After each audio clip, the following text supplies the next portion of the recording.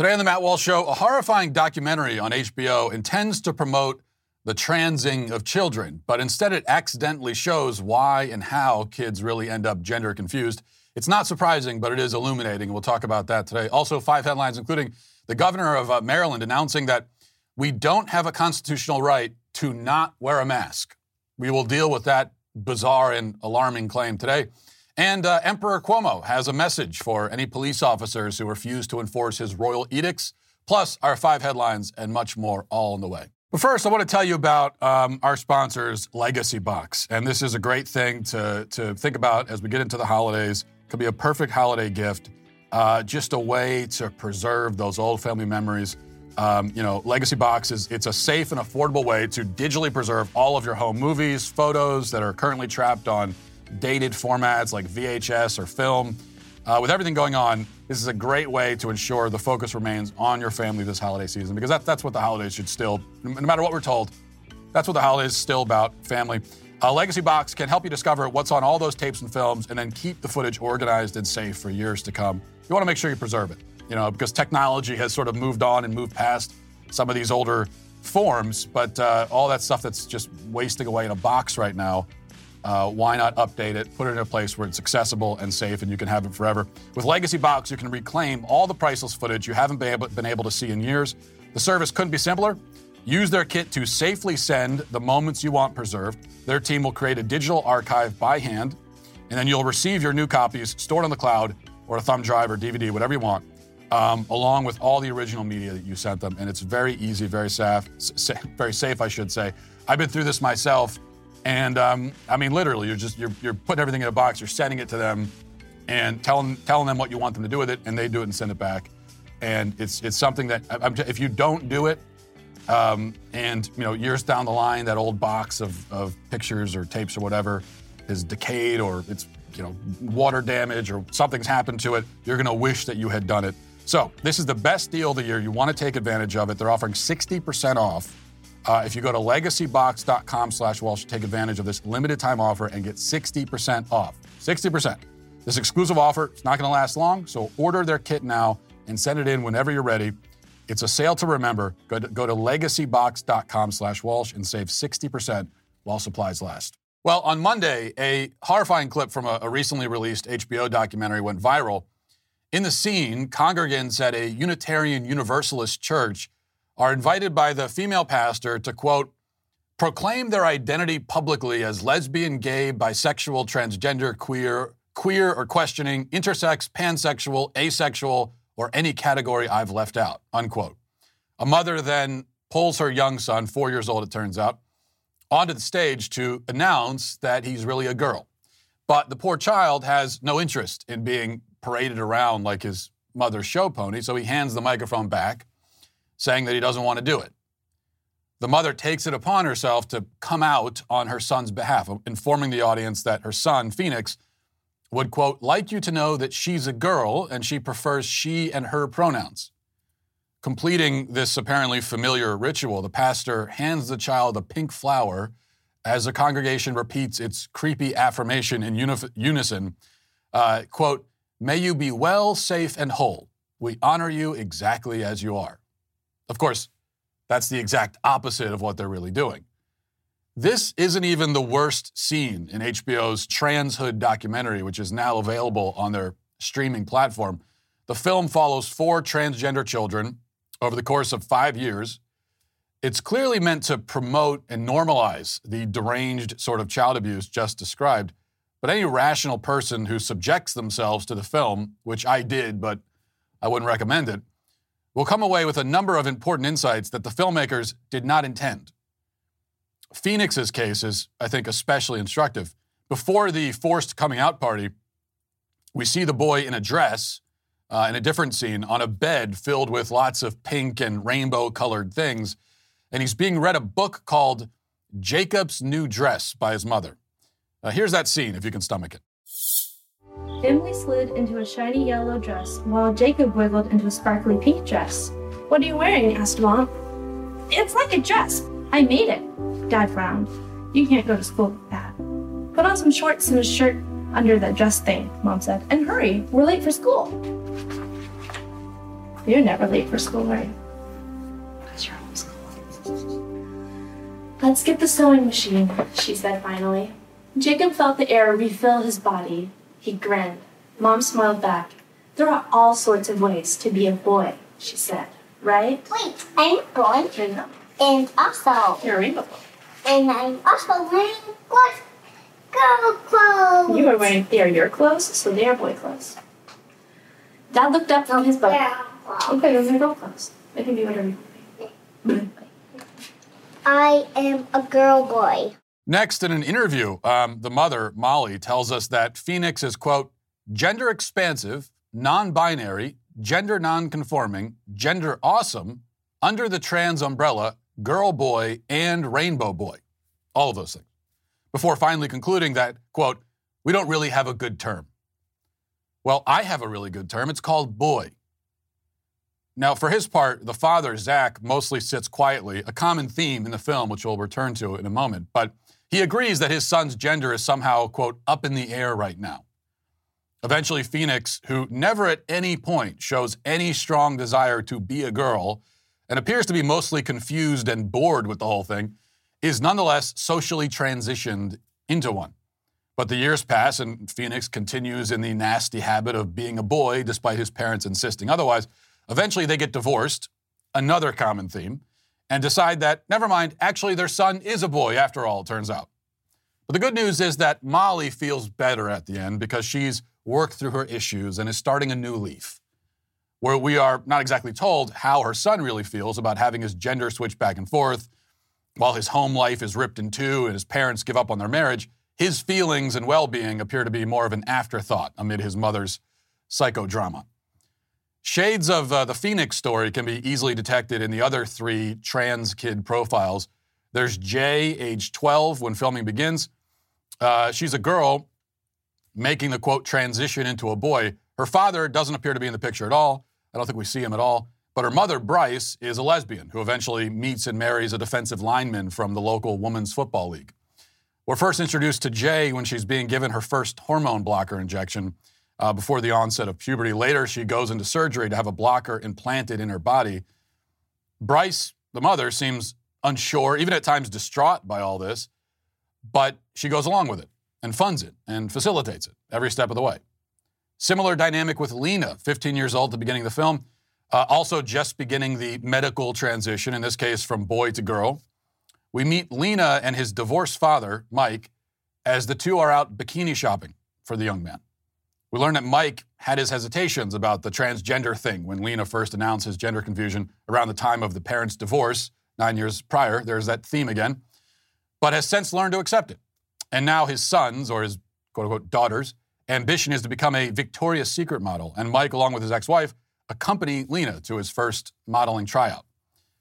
By the end of the film, Lena has decided to take it all the way, going under the surgeon's knife. The surgeon is also transgender, to make his physical transition permanent and basically irreversible. The most disturbing story of all is that of 7-year-old Avery. He's a boy who, according to his parents, is really deep down a girl.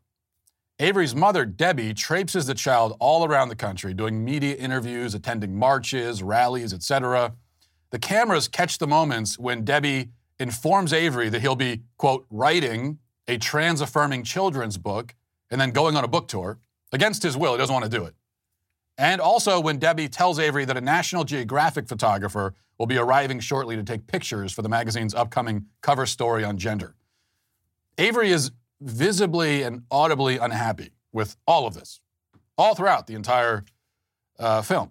He objects to all of his mother's schemes, and at one point late in the film, upon hearing that he'll be forced to attend yet another LGBT rally in D.C., says that his life is ruined and voices a level of exhaustion and weariness that no child should ever experience. Let me play that scene for you now. We're going to Washington, D.C. We're gonna be moving to the White House potential area to throw a book in Donald Trump's face. I don't think that we want to say that, no. This one is Time to Thrive, and it's for people who work with LGBTQ youth. We actually go and meet with our senators and representatives. After we do that, we go and sit and sell some of Avery's books for a little while. Avery, manners. I just don't want to even have a book. I've done too much in this world. It's ruined my life enough, and now everyone in this world is going to know. If I sell my book, it's going to get on the news along with me for like the 50th time at this point, and it's just going to make my life worse. A couple years ago, you wanted people to know. Yeah, I did, but now that was really stupid, silly mistake, and now I don't. Yeah, that's something. Let's go pack now. Avery doesn't seem too invested in this female persona. Minus the long neon-colored hair and the overcompensating rainbow outfits that his mother puts him in, he comes across like a relatively normal young boy. Debbie, noticing this with some level of alarm, decides that Avery is just a, quote, tomboy trans girl. Yes, that would be a boy who is a girl who acts like a boy. As for Avery's father and his view of everything, it's never made entirely clear. Like the other fathers in the film, he's basically a useless lump of nothingness floating along with the tide while his wife psychologically and physically destroys his son in order to satisfy her own unquenchable narcissism. These men are literally watching their sons be turned into girls. And that's one of the ingredients that is always present whenever a young boy is forced to sacrifice his masculinity in this way. They always have fathers who have already willingly sacrificed their own. That is a necessary ingredient. And that is one of the important lessons the film doesn't want to teach us, but does anyway. There is no mystery to the transness of Avery, Phoenix, Lena, or Jay, or any trans child. In Avery's case, his mother has, it would seem, very clearly imposed a trans identity onto him. Munchausen syndrome by proxy is a known mental illness where a parent, usually a mother, pretends that their child is sick or sometimes even causes the child to be sick in order to gain sympathy and attention for themselves from the public. If the psychiatric industry was at all honest and trustworthy, Debbie would be diagnosed with this disorder and her children removed from her care for their own safety. As it happens, though, and as the film clearly portrays, doctors and therapists are much more likely to feed into this kind of mania than to diagnose and treat it.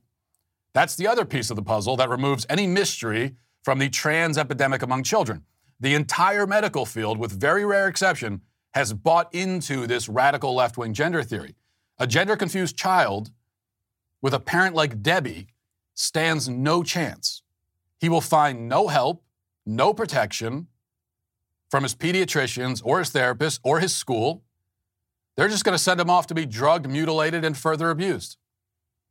But not all trans kids have parents like Debbie. The other kids in transhood seem to have mothers and fathers who are perhaps less exploitative than they are confused, incompetent, and self-absorbed. All throughout the documentary, we constantly see the parents turning to their kids and asking them for direction, relying on their children to take the lead, asking them, what do you want to do? How are you feeling? How do you identify? You tell us, putting it all on them, on their shoulders. The burden of leadership, placing it on their 5-year-old son's shoulders. Phoenix's dad gives the closest thing we hear to a fatherly lecture in the whole film, telling his son-turned-daughter-turned-son that it's okay that he was a girl before, and it's okay that he's a boy now, and it's okay if he's a girl later. And really, it's all up to him. Well, gee, thanks for the advice, Pop. Very clarifying. Like any other child, Phoenix desperately needs direction and leadership and clarity. What he gets instead are shrugging shoulders and his pathetic, henpecked father's refusal to offer any guidance of any kind whatsoever. So it's up to Phoenix to figure out who he is, what reality is, what anything is. His parents will provide nothing to the child except food, a bed, a roof, and a bunch of pretty dresses should he decide he wants to wear them. Other than that, the boy's on his own. And that's how you end up with transgender children. Of course, the documentary wants us to learn a different lesson. In the epilogue, before the credits roll, the last thing we're told is that Lena, right after waking up from his, as they call it in Orwellian speak, gender affirmation surgery, supposedly turned to his mother and whispered, "I'm free." Now, I doubt whether he said that at all, but if he did, it was yet another expression of the tragic confusion that has plagued this kid since early childhood. He is not free now that he has rejected himself and his own biological nature in a way that can never really be undone. But that is another lesson he'll have to learn on his own, with no help from his parents. And the sad thing is that when he does, like so many other kids, it'll be too late. Now let's get to our 5 headlines.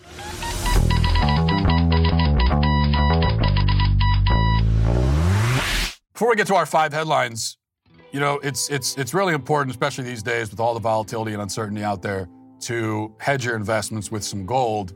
And, you know, you hear a lot about that, of course, but the problem is it's expensive to just go out and buy gold. And I know maybe if you're like me and you hear this, oh, well, you know, buy gold, and you think, well, okay, sounds nice, but that's expensive.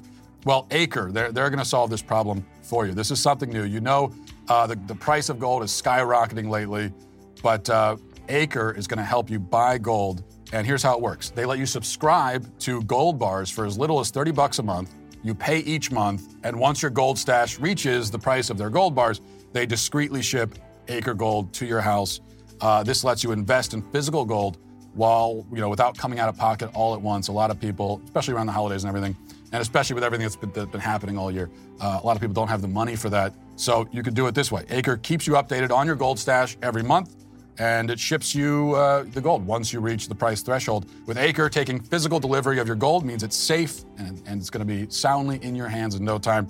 Acre designs their gold in California, sources their gold from one of the largest mints in Switzerland. Acre provides industry-first packaging that looks and feels more expensive than others.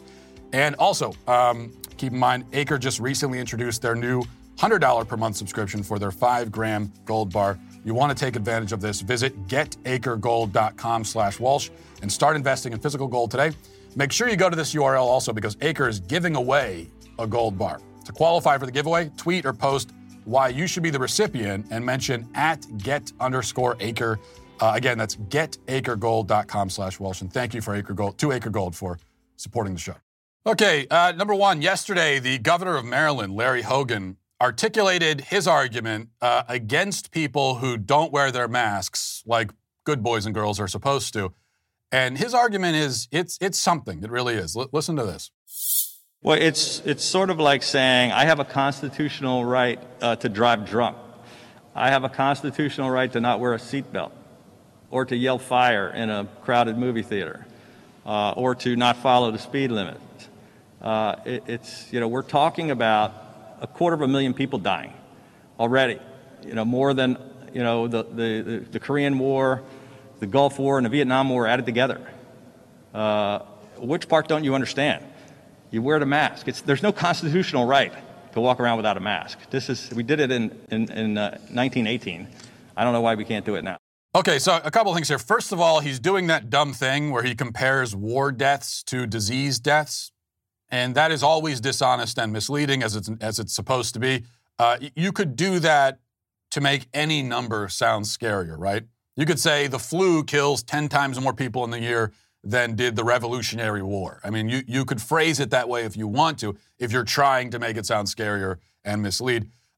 Second, comparing not wearing a mask to driving drunk is completely hysterical and ridiculous. What? Just try to factor this. What are the chances that you, while driving drunk, would hurt or kill someone, including yourself? Probably pretty high, right? I don't know what someone could probably look it up. What are the statistical chances? You get behind the wheel, you're drunk. What's the percentage chance that you're not going to make it home without hurting or killing someone? Pretty high, and that's why you shouldn't drive drunk. Okay, now, what are the chances that you, while not showing any symptoms, will hurt or kill someone because you didn't wear a mask? What are the percentage chances? If you think it's anything close to the chance with drunk driving, you're a lunatic. I mean, it's not even in the same statistical ballpark, not the same city, not the same planets. So these are just not comparable at all. And if once again, if this is what we're doing, and this is the attitude we're going to have, then we're going to be wearing masks forever. If not wearing a mask is really akin to driving drunk, then we're going to be wearing masks forever. It never ends. There's no limiting principle. Third, though, he says we don't have the constitutional right to not wear a mask. Okay, no, Governor. Let me just explain how the Constitution works, because you're, apparently you don't need to know that in order to become a governor. That's not it. The Constitution is not a comprehensive list of rights that we have. So it's not like, it doesn't list it in the Constitution, therefore you don't have the right to do it. Because if that's the case, then we have very few rights. No, the Constitution is a comprehensive list of the powers and authorities that the government has. So it's the other way around. If it's not in the Constitution, then you as the government don't have the authority to do it. So the question isn't, do we have the constitutional right to not wear a mask? It's, does the government have the constitutional authority to force you to wear a mask? And if you say that it does, then I could say, where is it in the Constitution? I don't see it in there.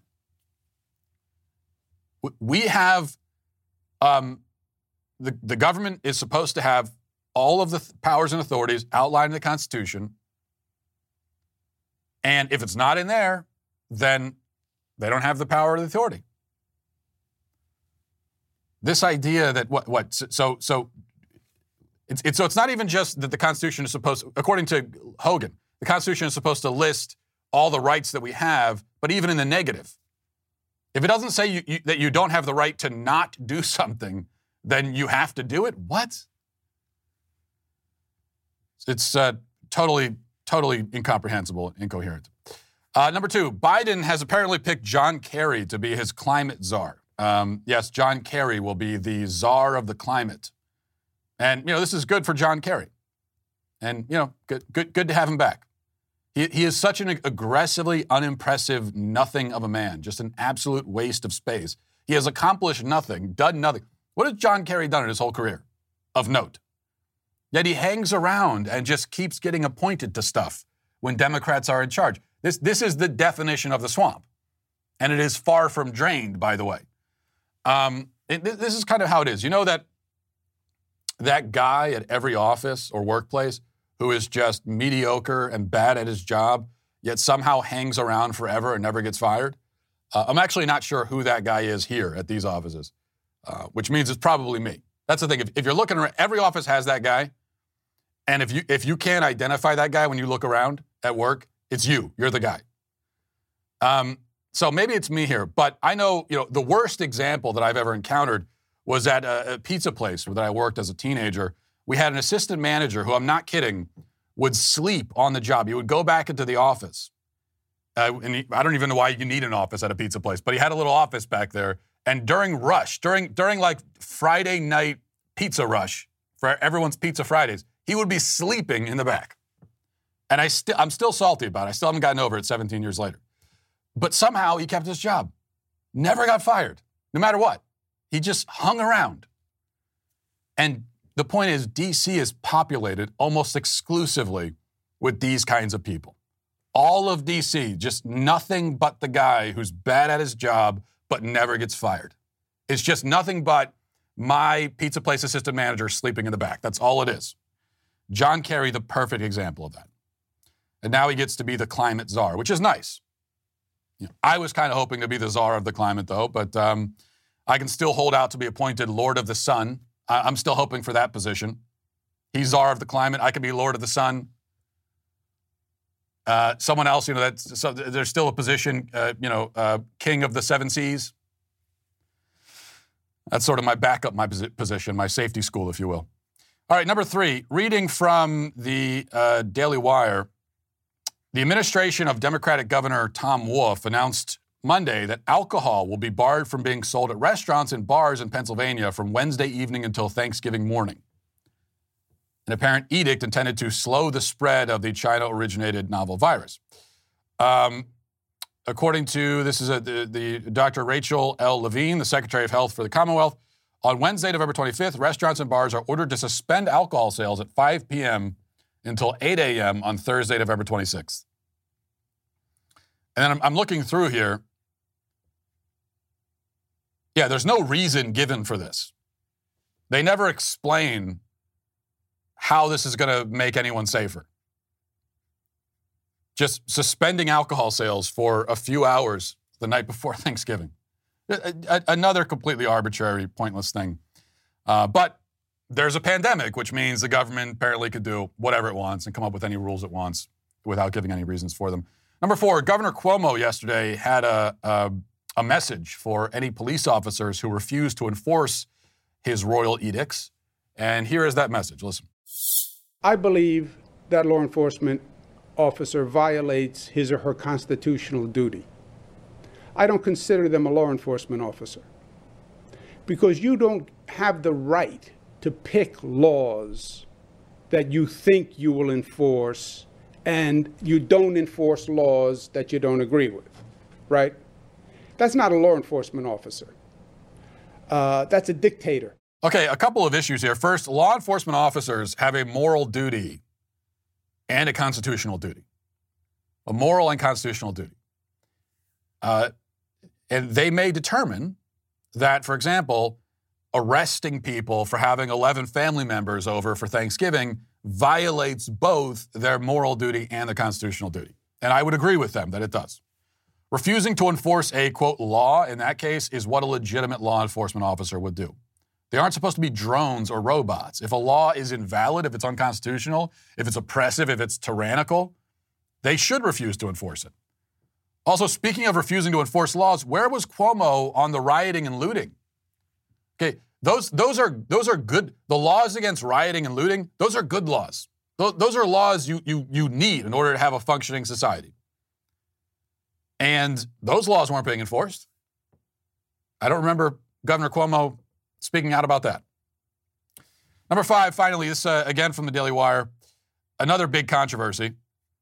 This surrounding the issue of racist lip balm. So if you're keeping a list at home of all the things that are racist, your chapstick is now also racist, just so you know. Personal care company Burt's Bees has apologized over an allegedly offensive ad featuring a black family wearing the business's pajamas. Oh, they sell pajamas too. Okay, not just. So your pajamas are also racist. Your pajamas and your chapstick, just so you know. Outrage erupted online when an ad appeared to feature 4 families. All the families in the ad included a mother, father, and children except the black family, where there was a mother with her 2 children.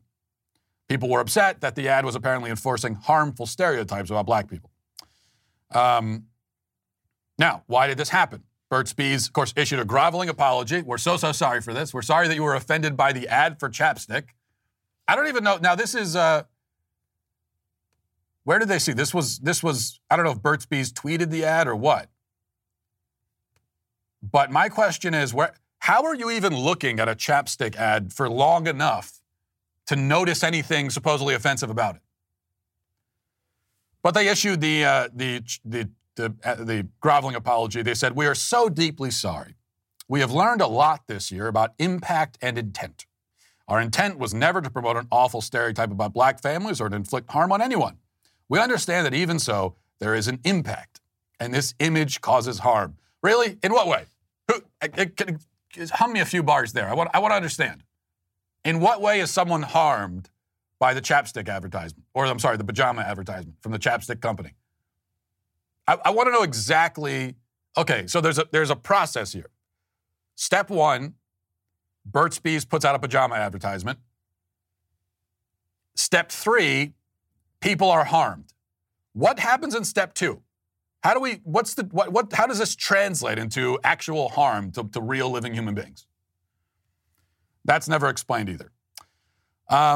And they explained, though. They said that what happened was they invited a bunch of families to come and take pictures in their pajamas, and everyone showed up. But in this case, the father of the black family had to work. And he didn't want to take off work to go to do a photo shoot for Burt's Bees in his pajamas. I don't blame him. If my wife came to me and said, "Oh, we got invited to put our pajamas on and take a photo shoot for a chapstick company," I would probably also say, "Oh, when is that?" I got to work. "Oh, it's Saturday at 5 a.m.? I got to work. I have a thing. I forgot to tell you. So there's a thing I have to do." So the father couldn't make it for whatever reason, legitimate or not, and that's why they just decided to shoot it anyway.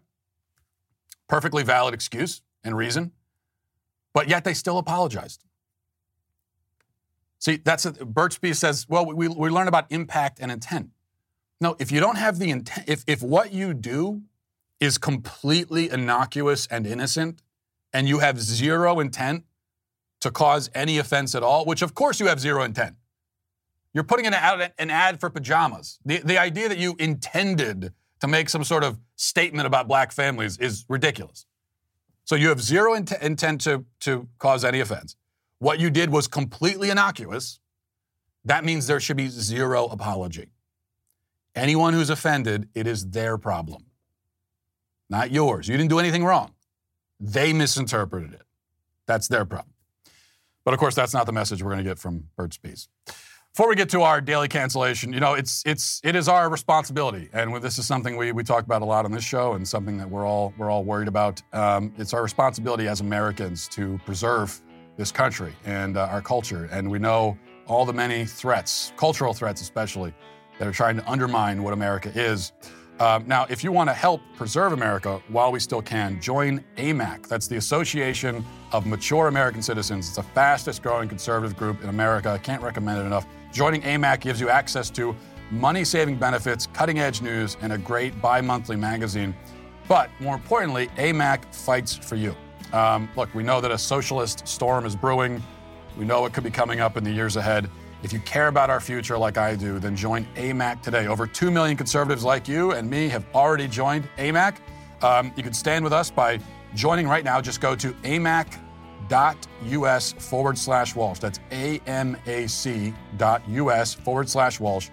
The benefits of AMAC memberships are great, but of course the cause is even greater. Join today at amac.us/Walsh. One other thing to mention before we get to the daily cancellation. Thanksgiving is almost here, and as we've been hearing about, and you know we are going to be celebrating Thanksgiving, but also Black Friday is here too. You got to celebrate Thanksgiving in order to earn Black Friday. Since last year's Black Friday deal, we've been consistently adding more features and products to our membership program. We're really excited about all the stuff we got coming up for the Daily Wire. To name just a few things, we've added more exclusive Reader's Pass content. Our Insider and Above members can now stream our content on Apple TV and Roku, which is exciting because of all the new content we're adding. Like the Michael Knowles Show will be going to 5 days a week starting on Friday, December 4th. Your account also comes with custom badges that you can earn by participating in Daily Wire events. If you're an all-access member, you also get to join our all-access live discussions. Those are the daily live streams we do with one of the hosts where we talk directly to you in the audience, and we have sort of back and forth. It's a lot of fun. You also get 2 Leftist Tears tumblers, early access to our Daily Wire merch, and many other things. We're also continuing to add new features and products like the entire PragerU library, which is currently being added to the website, will be available very soon. Content from Candace Owens, who will be launching a new show with us early next year. Many other things. So needless to say, we're excited about this year's deal for Black Friday, and you don't want to miss it. All right. Let's get to our daily cancellation. Today for our daily cancellation, we're going to be canceling whatever the hell this is. Watch.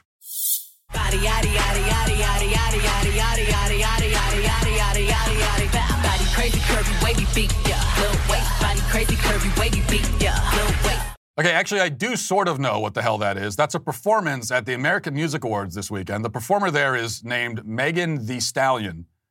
2 E's. So I guess it is Megan Thee Stallion.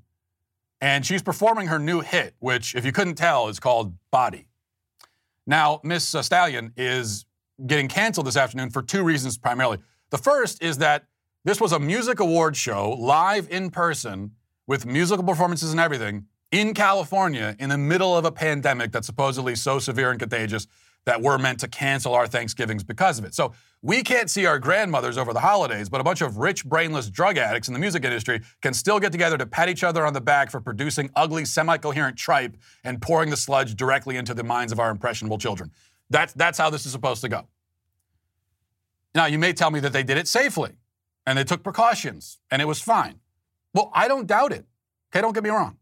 Just like I don't doubt that going to Walmart with 10,000 other shoppers the day after Thanksgiving, as so many people will be doing, is probably fine and safe. But if all of that can be done safely, then so can all the other things that the government has banned or strongly discouraged. If there's a way for Megan Thee Stallion to get on stage with a bunch of dancers and shake her butt while screaming random obscenities without getting infected or infecting anybody else, then I'm thinking there's probably a way for you to have a turkey dinner without getting infected or infecting anybody else. Though perhaps your turkey dinner will have just as many obscenities. I don't know. Hopefully it doesn't involve as much butt shaking. Also, if the risk involved in hosting the AMAs, however severe or mild that risk may be, is worth it in order so that a bunch of pop stars can tell each other how talented they are, then I'd say Thanksgiving is worth it so that you can be with your families. And that's part of the reason why the AMAs and Megan Thee Stallion are canceled. The other part is, of course, simply that, and I have to just mention this, that the song is really extremely, fantastically bad and stupid. It sounds very much like something a character would listen to in the movie Idiocracy. That song and songs like it are a dog whistle to morons. Only those with room temperature IQs can hear whatever is supposed to be appealing about it. Now, I understand that it's, trite to complain about bad pop music, but we must reach our limits eventually. At some point, we must, as a society, say, this has gotten stupid enough, and make that our cutoff. Eventually, right? We have to just say, okay, all right, enough. If this isn't the cutoff, then what is? I mean, listen to these lyrics. Here are the lyrics. Body, adi, adi, adi, adi, adi, adi, adi, adi, adi, adi, adi, adi, adi, adi, body, adi, adi, adi, adi, adi, adi, adi, adi, adi, adi. If Shakespeare came back from the dead and found out that this is what passes for poetry in modern society, he would throw himself in front of a bus. The only thing I wonder when I read lyrics like this is whether the, quote, artist actually wrote them down ahead of time. Like, I wonder if, and I always do wonder this, does she have, writing sessions where she thinks long and hard and goes, yes, I have it, inspiration, this is it, and then starts writing, body, adi, adi, adi, adi, adi, adi. Oh, body, adi, adi, adi. Is that how it works? Actually, I like to imagine that she writes it in calligraphy with ink and a quill pen. Shall I compare thee to a summer's day? Thou hath the finest body, adi, adi, body, adi, body, adi. The point is that the music is very dumb, even by the standards of dumb pop music, and I simply won't allow for stuff like this to be popular. I won't tolerate it. I won't permit it. You aren't allowed to like this. You can't. If you do, you are canceled. And Megan Thee Stallion is canceled. And the AMAs are also canceled, as they should have been from the beginning, because these are all the same people who lecture us and do the PSAs telling us how dangerous the pandemic is. So they're all canceled. All right. That's it for us today. Thanks for watching, everybody. Thanks for listening. Have a great day. Godspeed. If you enjoyed this episode, don't forget to subscribe. And if you want to help spread the word, please give us a 5-star review. Tell your friends to subscribe as well. We're available on Apple Podcasts, Spotify, wherever you listen to podcasts, we're there. Also, be sure to check out the other Daily Wire podcasts, including The Ben Shapiro Show, Michael Knowles Show, and The Andrew Klavan Show. Thanks for listening. The Matt Walsh Show is produced by Sean Hampton, executive producer Jeremy Boring. Our supervising producers are Mathis Glover and Robert Sterling. Our technical producer is Austin Stevens, edited by Danny D'Amico, and our audio is mixed by Robin Fenderson. The Matt Walsh Show is a Daily Wire production, copyright Daily Wire 2020. If you prefer facts over feelings, aren't offended by the brutal truth, and you can still laugh at the insanity filling our national news cycle, well, tune in to The Ben Shapiro Show. We'll get a whole lot of that and much more. See you there.